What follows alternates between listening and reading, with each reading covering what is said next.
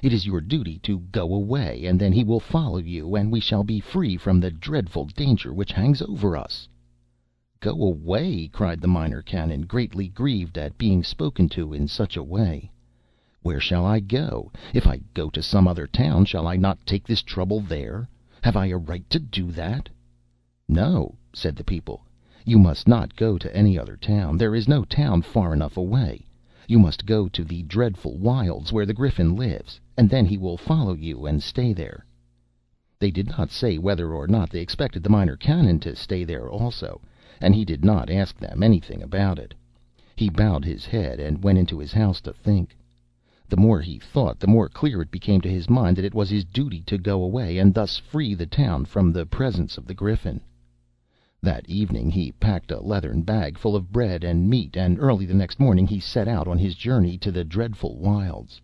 It was a long, weary, and doleful journey, especially after he had gone beyond the habitations of men, but the Minor Canon kept on bravely and never faltered. The way was longer than he had expected, and his provisions soon grew so scanty that he was obliged to eat but a little every day. But he kept up his courage and pressed on, and after many days of toilsome travel he reached the dreadful wilds. When the Griffin found that the Minor Canon had left the town, he seemed sorry, but showed no disposition to go and look for him. After a few days had passed, he became much annoyed, and asked some of the people where the Minor Canon had gone. But although the citizens had been anxious that the young clergyman should go to the dreadful wilds, thinking that the Griffin would immediately follow him, they were now afraid to mention the Minor Canon's destination, for the monster seemed angry already, and if he should suspect their trick, he would doubtless become very much enraged. So everyone said he did not know, and the Griffin wandered about disconsolate. One morning he looked into the Minor Canon's schoolhouse, which was always empty now, and thought that it was a shame that everything should suffer on account of the young man's absence. "It does not matter so much about the church," he said, "for nobody went there, but it is a pity about the school. I think I will teach it myself until he returns." It was the hour for opening the school, and the Griffin went inside and pulled the rope which rang the school bell. Some of the children who heard the bell ran in to see what was the matter, supposing it to be a joke of one of their companions, but when they saw the Griffin they stood astonished and scared.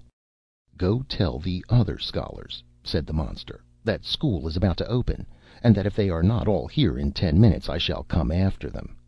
In 7 minutes every scholar was in place. Never was seen such an orderly school. Not a boy or girl moved or uttered a whisper.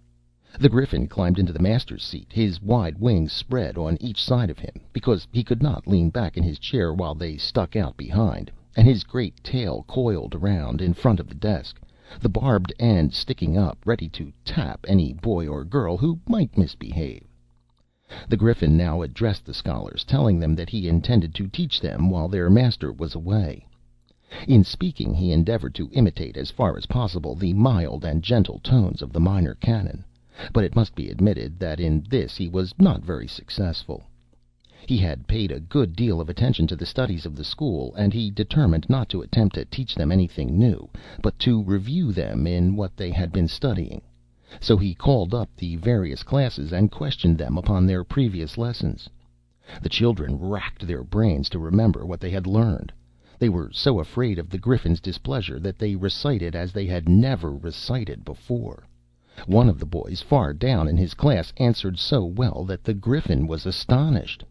"I should think you would be at the head," said he. "I am sure you have never been in the habit of reciting so well. Why is this?" "Because I did not choose to take the trouble," said the boy, trembling in his boots. He felt obliged to speak the truth, for all the children thought that the great eyes of the Griffin could see right through them, and that he would know when they told a falsehood. "You ought to be ashamed of yourself," said the Griffin. "Go down to the very tail of the class, and if you are not at the head in 2 days I shall know the reason why." The next afternoon the boy was number 1. It was astonishing how much these children had learned of what they had been studying. It was as if they had been educated over again. The Griffin used no severity toward them, but there was a look about him which made them unwilling to go to bed until they were sure they knew their lessons for the next day.